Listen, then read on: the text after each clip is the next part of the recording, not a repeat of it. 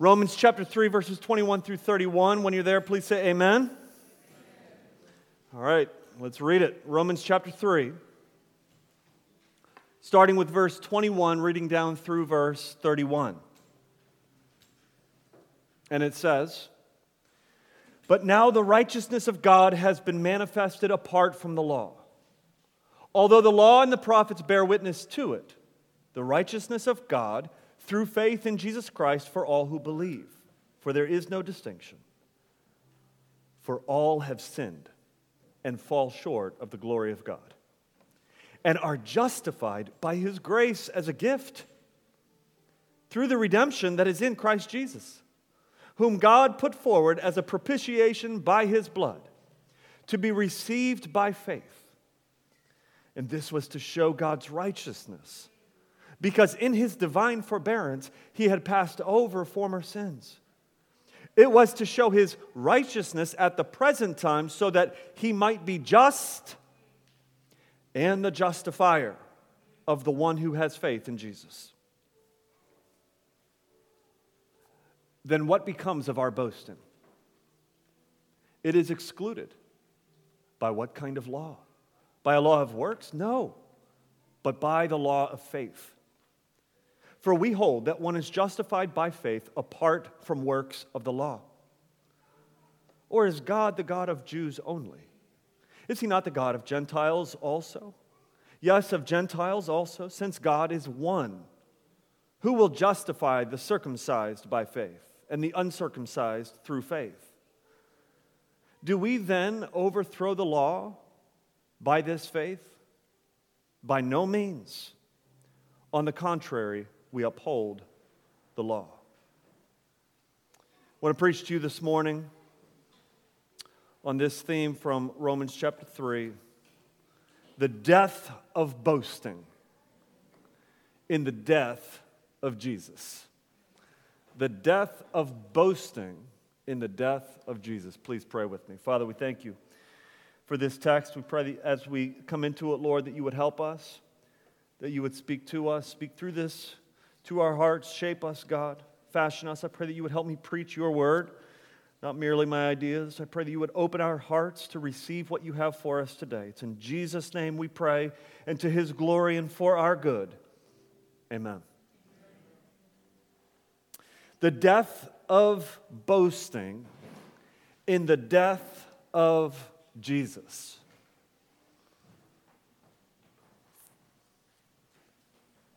The death of boasting.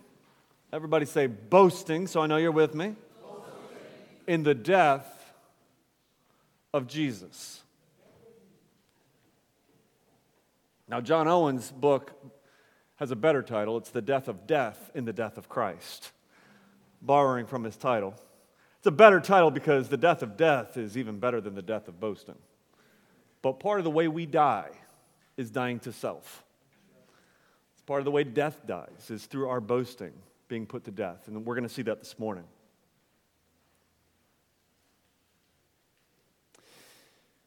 A man had bought a small foreign vehicle, and the car's gas mileage made him pretty proud of himself.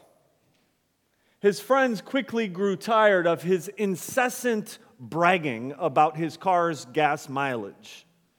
And as the Grand Rapids Press tells the story, they explain that his friends decided to have some fun with this guy.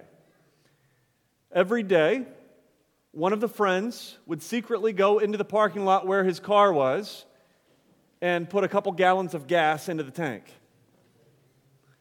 And quickly over time, the man's boasting went up to, man, my car is getting 50 miles to the gallon. Like I'm reading, it's getting 70 miles to the gallon. He got all the way up to 90 miles to the gallon. This is just unbelievable. And his friends loved watching him boast about the car's gas mileage. It was even more fun when they stopped adding gas into the car, and he was so confused. But let me turn this little story into a parable, all right? Verily, verily, I say unto you, using King James language here, the one who boasts in his own righteousness is like this fool who's boasting in his car's gas mileage when his friends are adding fuel to the car. Meaning he's boasting about something that his car cannot do. He's boasting about the work of something or someone else.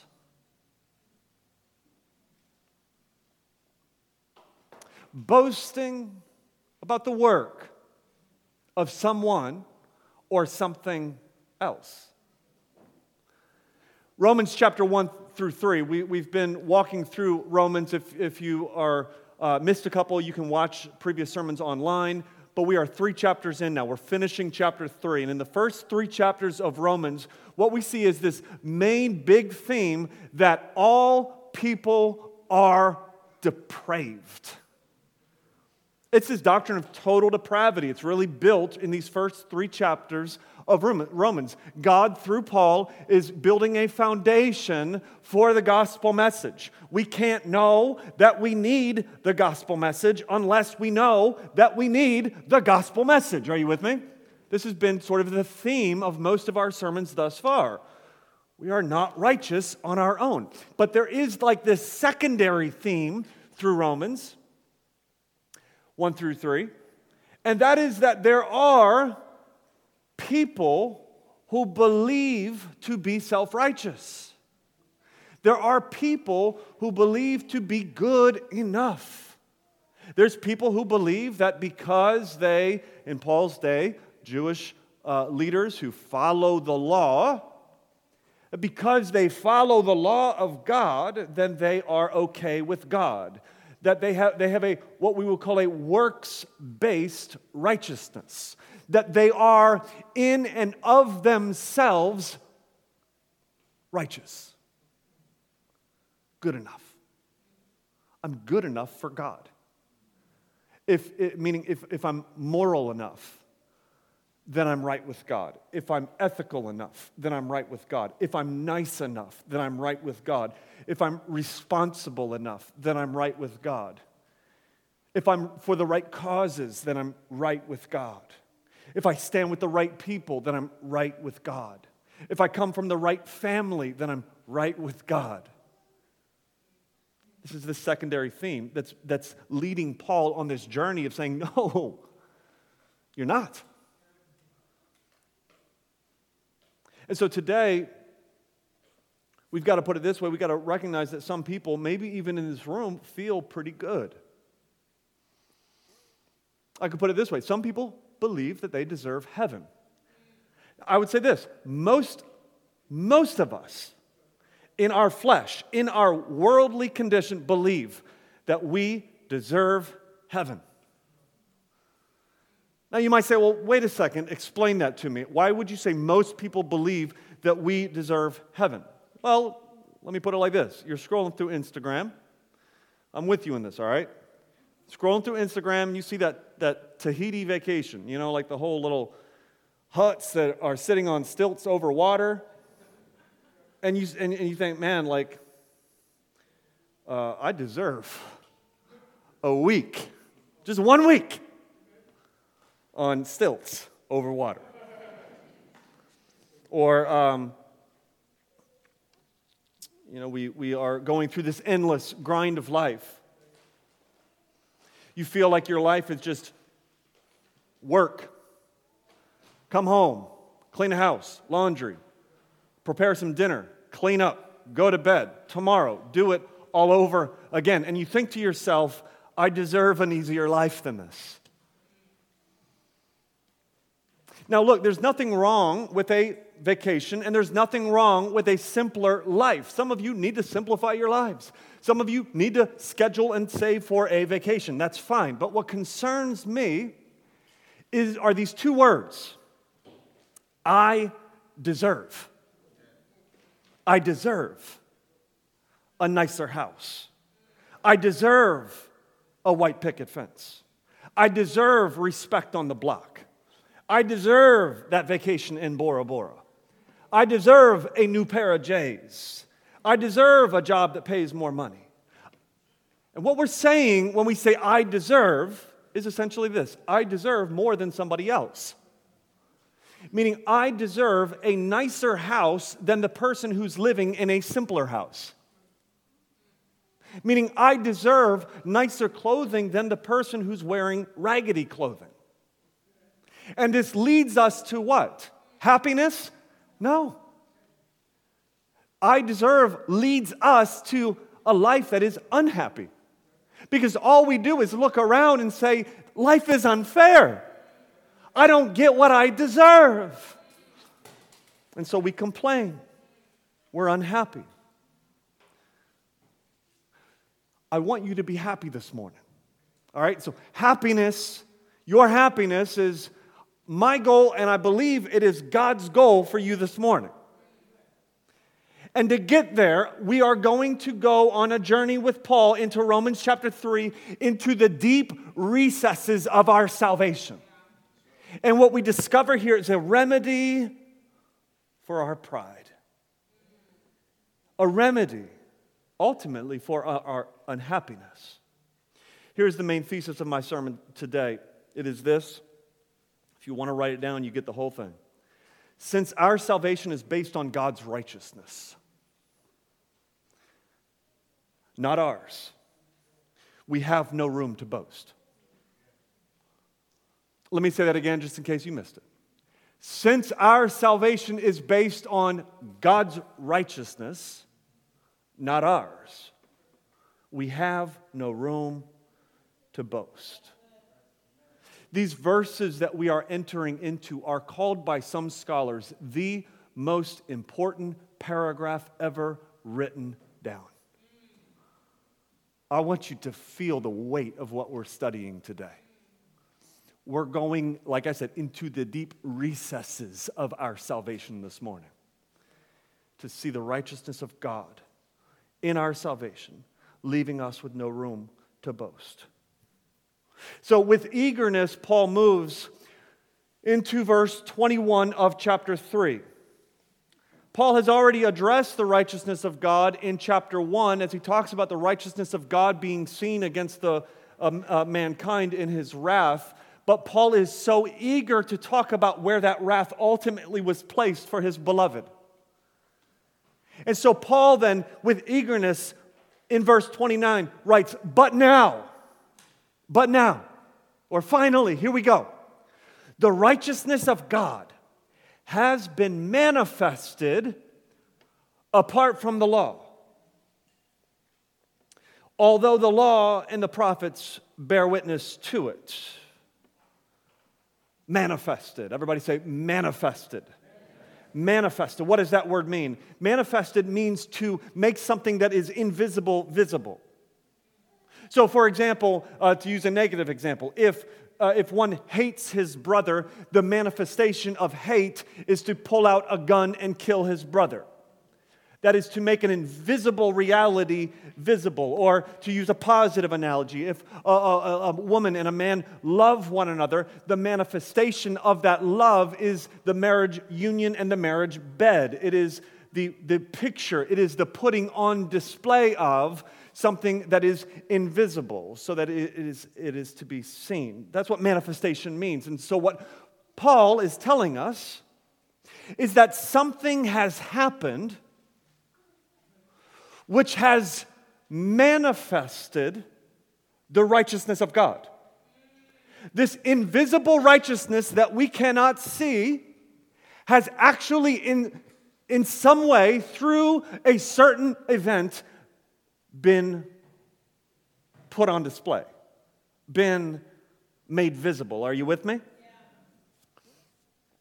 Well, how is God's righteousness manifested? The rest of my sermon is going to be this. We're going to talk about how God's righteousness is manifested through salvation, all right? But I want to break that down. God's righteousness is manifested in, listen to this, the mode of salvation.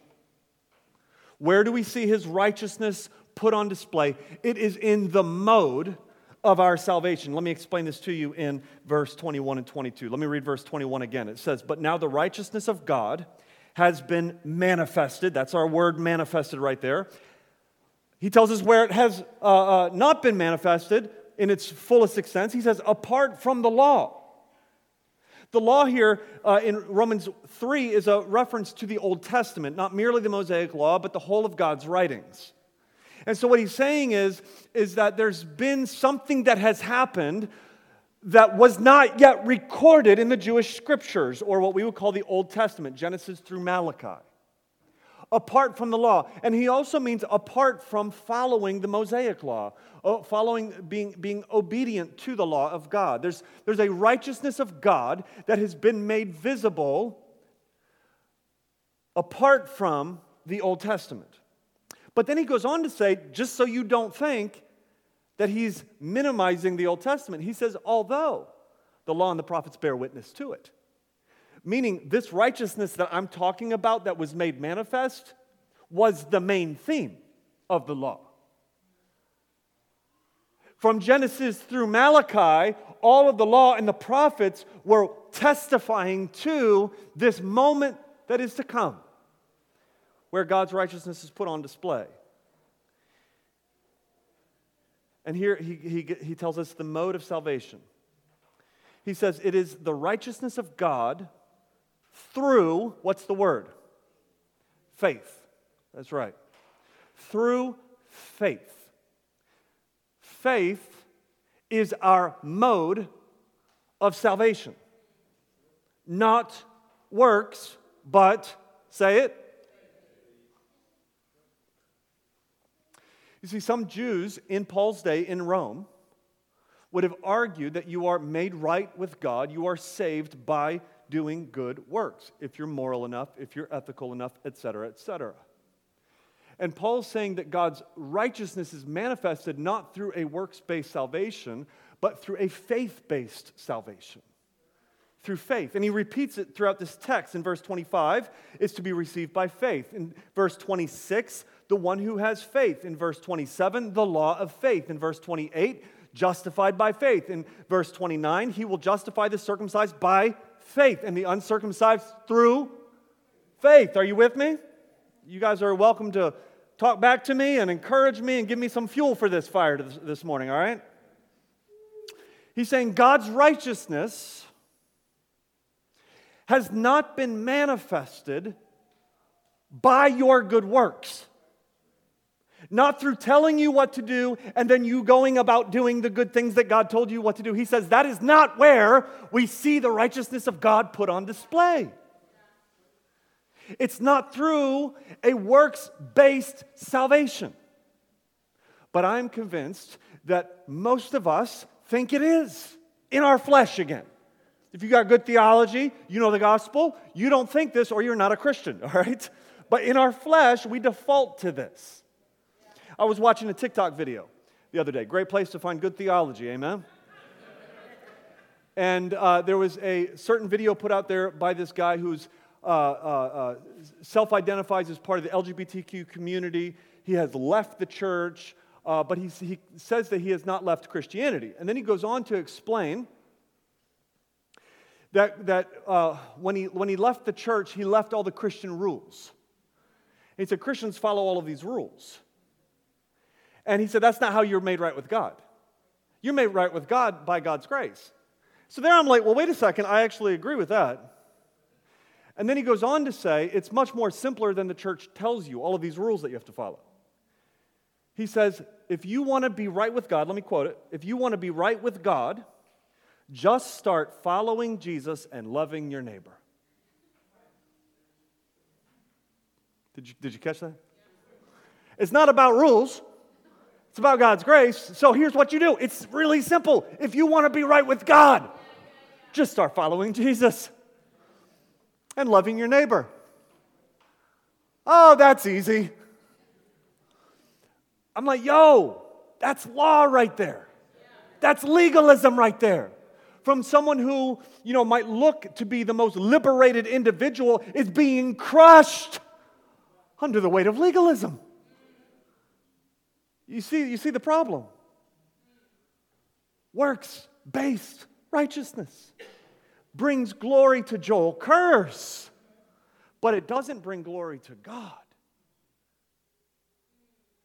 As a matter of fact, it doesn't bring glory to Joel Kurz because Joel Kurz could never achieve a works-based righteousness. And that's the point Paul's been trying to make. The root of boasting is in our pride. The root of our pride is in our sense of self-righteousness. The root of our self-righteousness is in this idea that we can somehow make ourselves right with God on our own. But the Bible says we're saved by faith, not of works, Ephesians 2:8, so that no one may, come on, boast. You see the connections here. Meaning if you're saved by works, you've got something to boast about. But God has created a mode of salvation in which we have no way to boast. Because it's all about His work and His righteousness. And we are just people who say, I don't have anything on my own. And we literally fall into the arms of God through faith.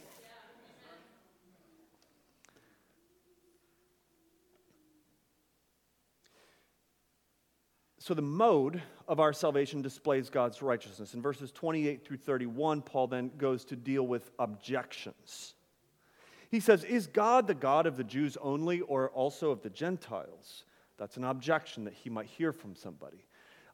Jews are saved by works, someone might suggest, while Gentiles are saved by faith. And Paul says, no.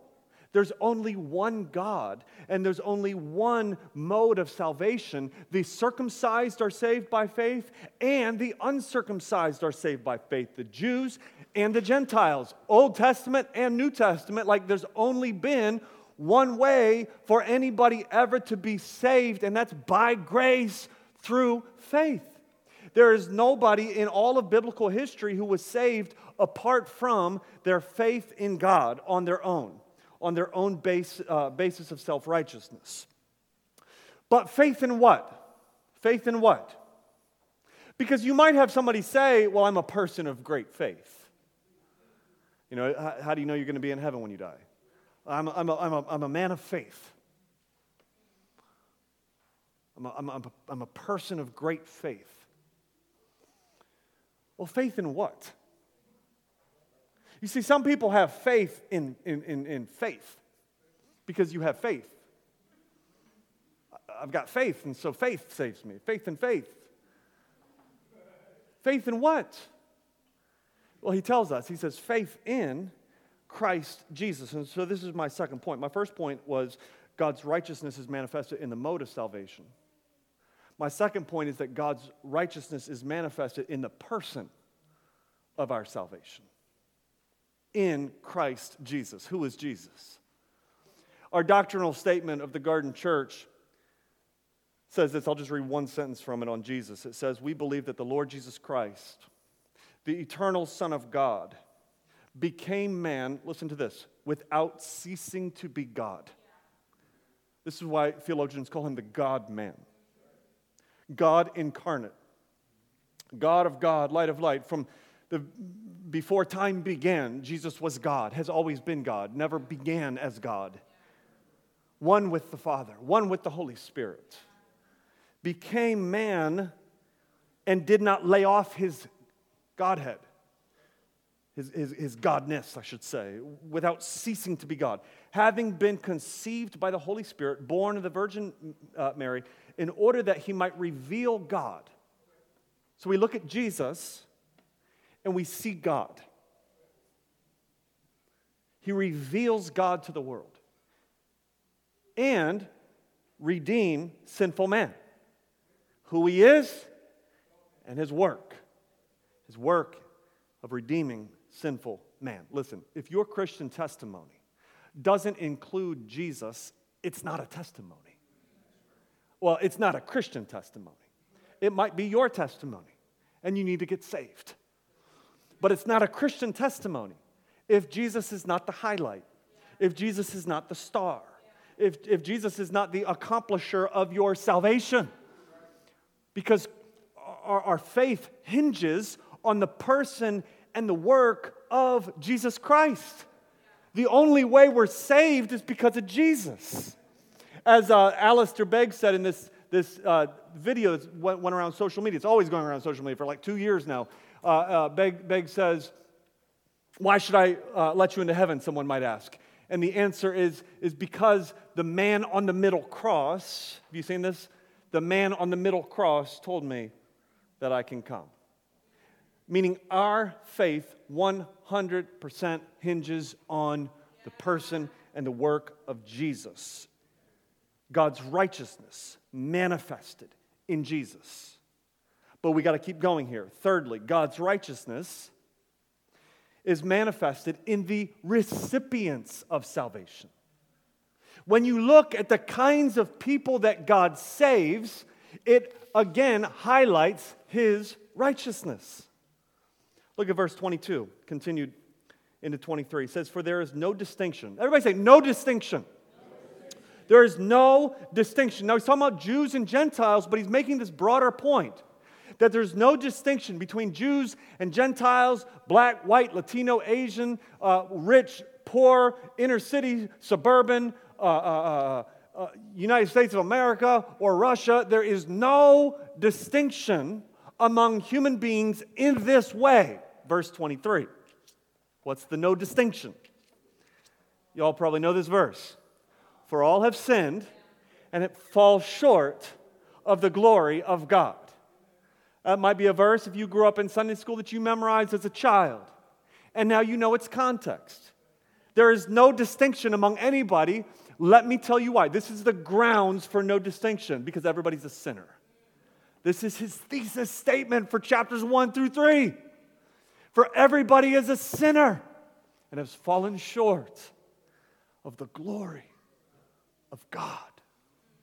Glory of God is a nickname here in this context for total communion with God. If I could explain it this way, the other day my son Chapman comes down the stairs while I'm sitting in my chair doing my Bible reading, my devotions.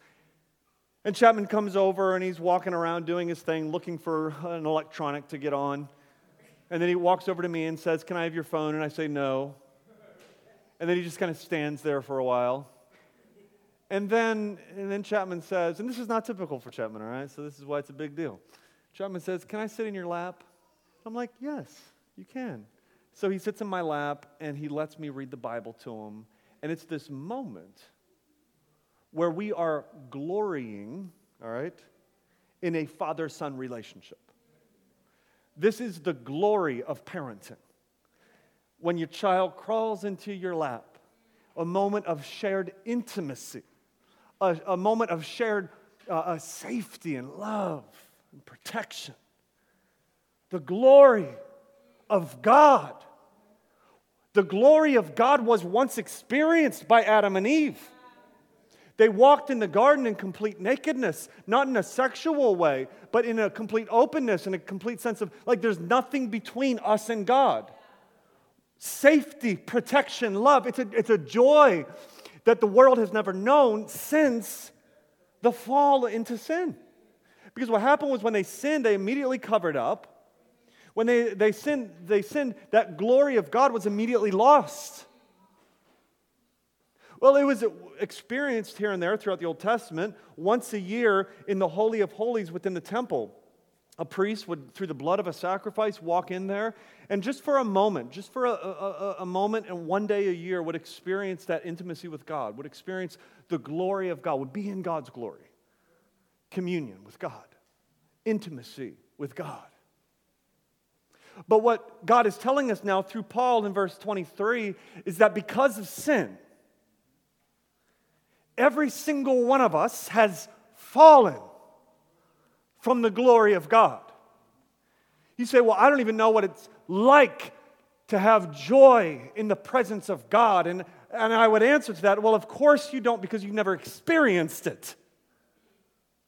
We can't know what something is like without experiencing it. And so if we don't know Jesus, we don't know the joy of our salvation, of intimacy and love with God. Every human being, from Moses to Peter, to St. Augustine, to Martin Luther, all had fallen short of the glory of God. Every world leader, from Alexander the Great to Nelson Mandela, to Winston Churchill, to Abraham Lincoln, all were sinners and had fallen short of the glory of God. Every celebrity of our day, from Justin Bieber to Wiz Khalifa to Will Smith and Chris Rock, all have fallen short of the glory of God. Amen? From Joel Kurz to Eric Hill to his mother, Miss Bonita Hill, have all fallen short of the glory of God. Are you with me? This is our condition. We've all sinned. In our natural state, then, we are utterly disconnected from God. We do not know that joy of a father-son relationship.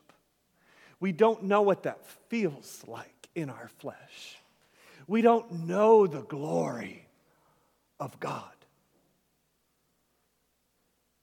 Now, if, I'm going to my analogy with Chapman, if a father-son sort of, the glory of parenting and the joy that can bring to my heart, if something like that makes me happy, how much more so, are you with me, would the restoration of a relationship with God bouncing on my father's knee bring joy to my soul?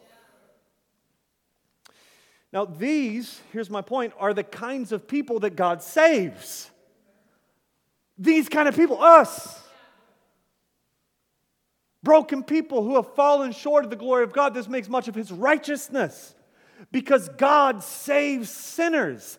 If we deserved heaven, it wouldn't bring glory to God, it would bring glory to us. It would make much of our righteousness not His, but God saves people that don't deserve it.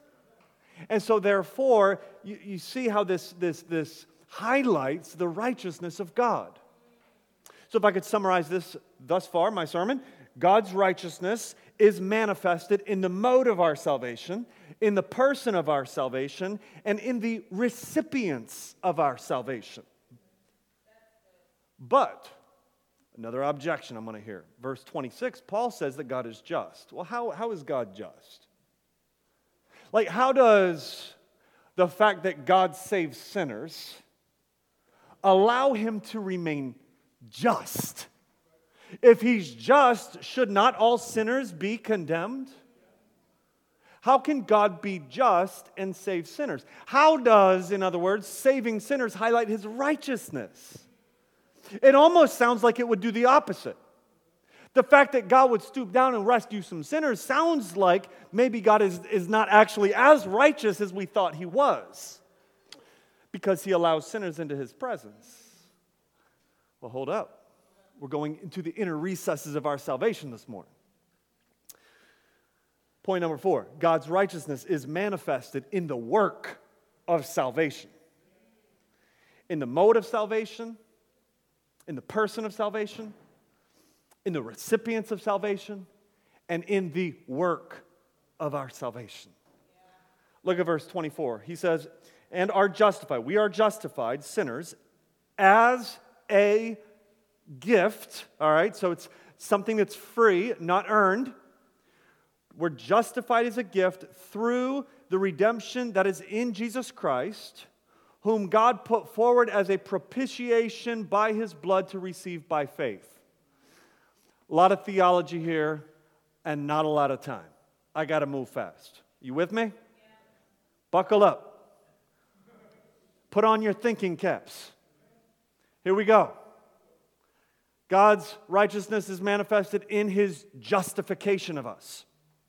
Look at verse 24 again. He says, we are justified as a gift. This is repeated throughout. Verse 26, God is the justifier of the one who has faith. Verse 28, for we hold that one is justified by faith apart from works of the law. Verse 29, God is the one who will justify. To be justified is to be acquitted. I remember some years ago, a friend of mine told me that he was excited about the fact that he was acquitted in a certain court case. And I asked him, I said, did you actually do the crime? And he said, yes. But the lawyers couldn't prove it. You see, sometimes humans acquit, a human judge might acquit somebody, let them off the hook because they don't have all the facts, because it could not be proven. But God is an all-knowing God.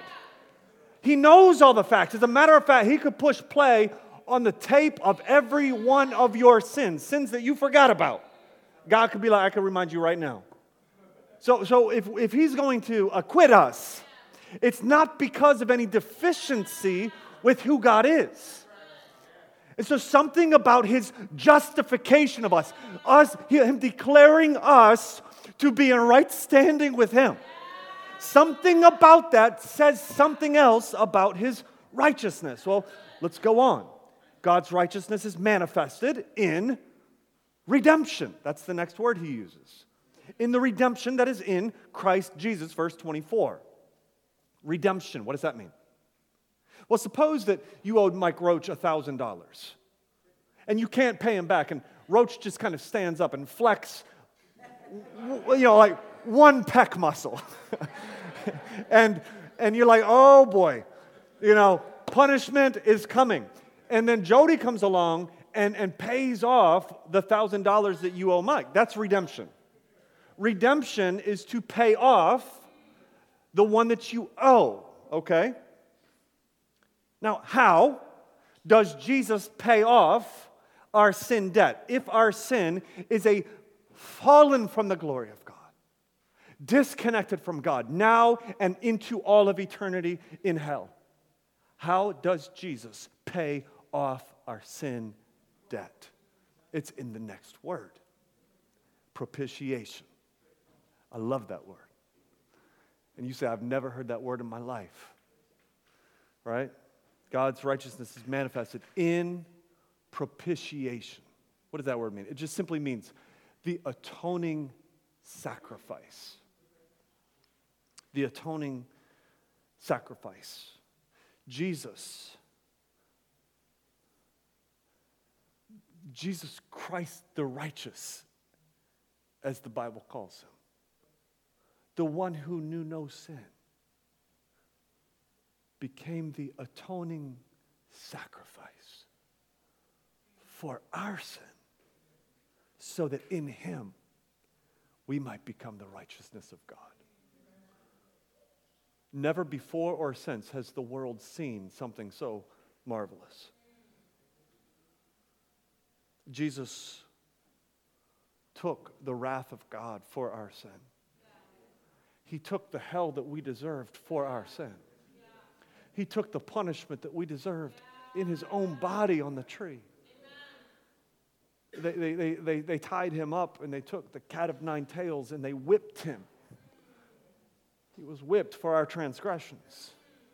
They spit in his face and they slapped him and they beat his body. He was bruised for our iniquities.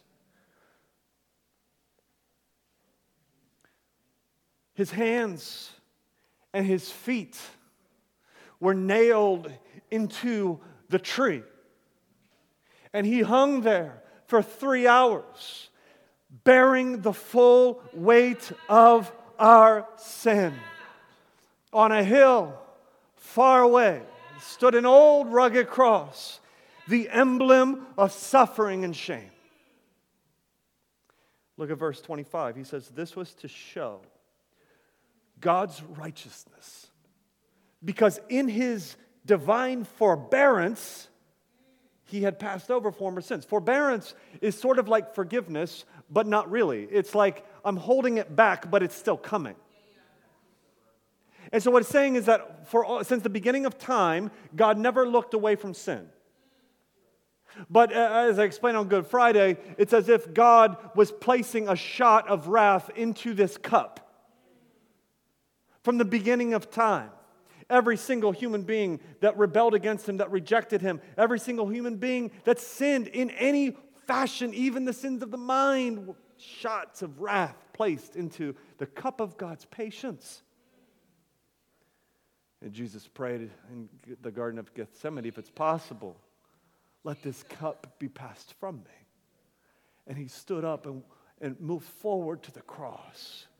And there on the cross, Jesus opened his mouth and drank every bit of that wrath. Not a drop left for your sins. Not a drop left for your sins. Punished for sins that you forgot about. Punished for sins that you love. Punished for sins that you're still going to commit. He paid it all. That is propitiation. That's atoning sacrifice. That is redemption. That's how our debt was paid.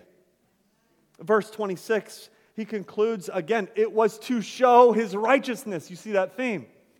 It was to show his righteousness at the present time, now, so that he might be just and the justifier of the one who has faith in Jesus. You see how he's now just. And you see how he is the justifier for all those who have faith, who fall into Christ. It's the greatest display of God's righteousness in God's judgment for sin on his only begotten Son. So what is our application? Paul tells us in verse 27. Then what becomes of our boasting? That's it right there. What becomes of our boasting? It is excluded, he says. By what kind of law? The law of works? No. He's saying the law of faith excludes our boasting, prohibits our boasting, forbids us to boast. For we hold that one is justified by faith and apart from works of the law. I'm not happy, someone might say, because I don't have the job that I want.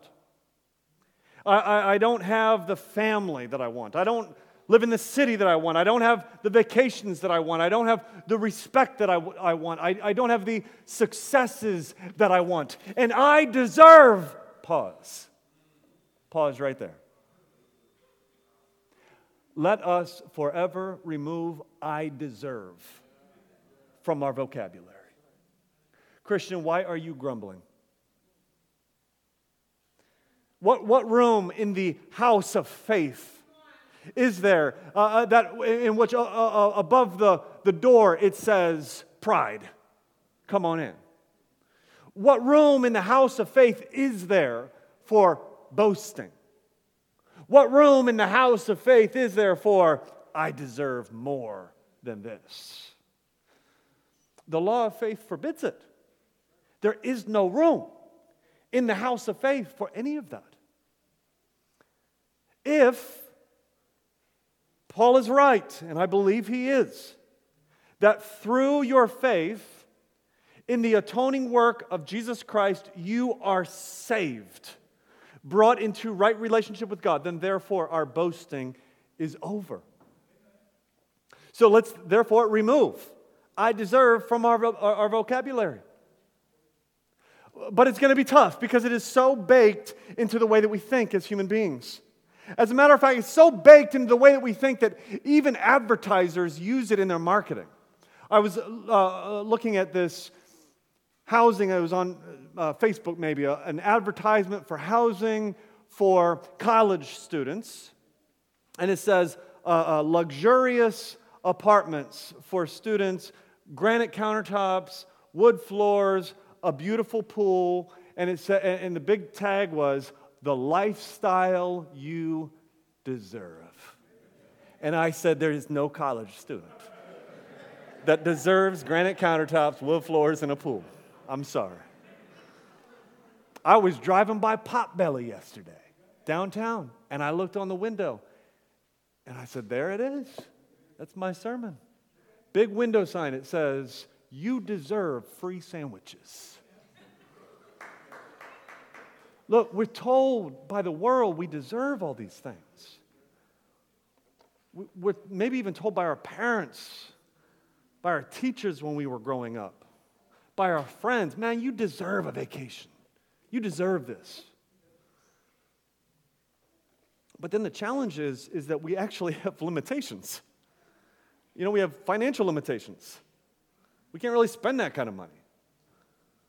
We can't really take that much time off of work. We got limitations.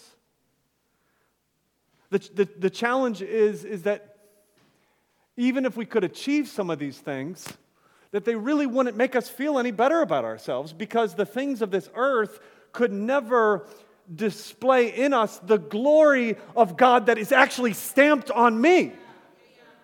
I mean, I'm created in the image of God. And so therefore, nothing in this world can actually testify to how beautiful that actually is. And so let's forever rid our vocabulary of these two words, I deserve. And let me suggest that we replace it with three glorious phrases. Number one, I have what I do not deserve. Number two, I am what I did not accomplish. And number three, I receive what I did not earn. I have what I do not deserve, salvation, the glory of God, intimacy with God. I am what I did not accomplish, a child of God.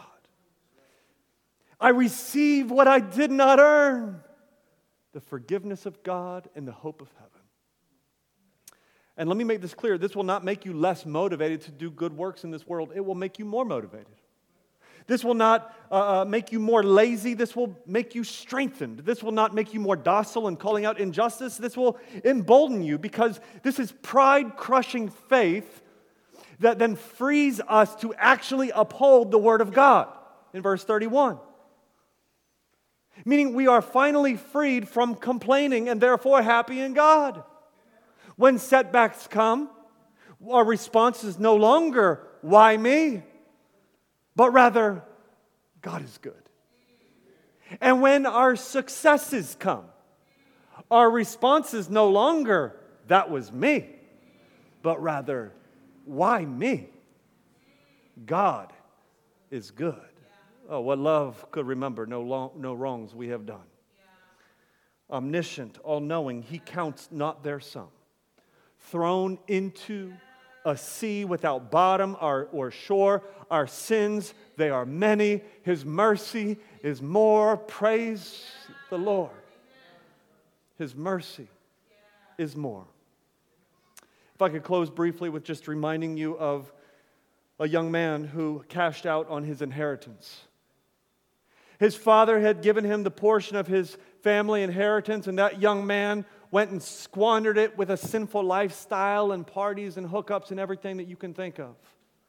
He found himself then broke, disconnected from his father, fallen from the glory of his father, no relationship, broke with nothing in this world. He got a job watching pigs, which was like the worst job you could think of at the time. If you watch pigs, no offense. And then he thought to himself while he's watching pigs, he says, it would be better to go home and to be a slave in my father's home than to be sitting here eating the food of pigs. And so in shame and with a hanging head, he slowly walked and drug his way back home, expecting the glory of his father to be forever ended.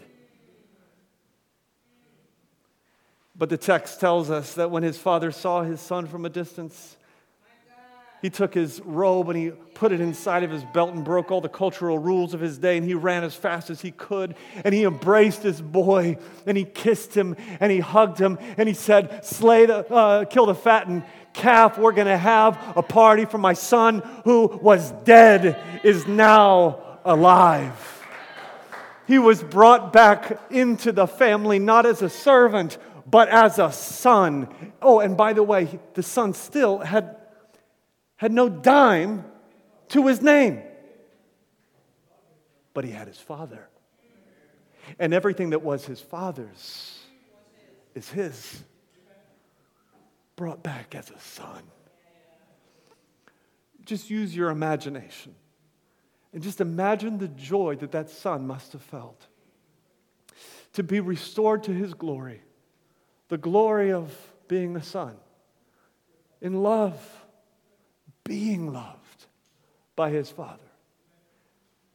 If that would bring you joy, even if you don't have a dime to your name, with all of your past, with all your brokenness, with all your mistakes, with all your regrets, if that would bring you joy, which would go far beyond than all of the problems of this world, a joy that is sustained even through the setbacks of life, if that would bring you joy, again, how much more so would it bring you joy to be reconciled to the glory of God? Complete intimacy, total love. Saints, don't you know that you have a restored relationship with God? And don't you know that the restored relationship with God is the height of your happiness? You still don't have a dime to your name. Bora Bora may never come. But a light has dawned in your soul. Oh, you had fallen deep into your sin. You had fallen far from the glory of God. All of the treasures of the world could never bring you the joy that you would have had in the presence of God. And if an earthly father who loves his prodigal son could bring that son joy, how much more so does it bring me joy? As God makes a way when there is no way. When nothing else could help, His love lifted me. And so I am happy in God. I don't deserve it, but He lived for me. I don't understand it, but He died for me. I didn't accomplish it, but He restored me. I didn't earn it, but He saved me. And so I will not boast in anything. No power, no gifts, no riches. But I will boast in Jesus Christ, His death and resurrection. Let's pray. Father, we thank You that we can boast in Christ. And I pray that as we do so, Lord, as we look to Christ and see the fullness of our redemption in Him, that we would be filled with joy. That our joy would lead us, God, to just a complete, utter lack of pride. That we would count all things to be a gift, a blessing from You. That we would not fall into the despair when we feel like life should be easier. But that we would forever recognize that we have what we do not deserve.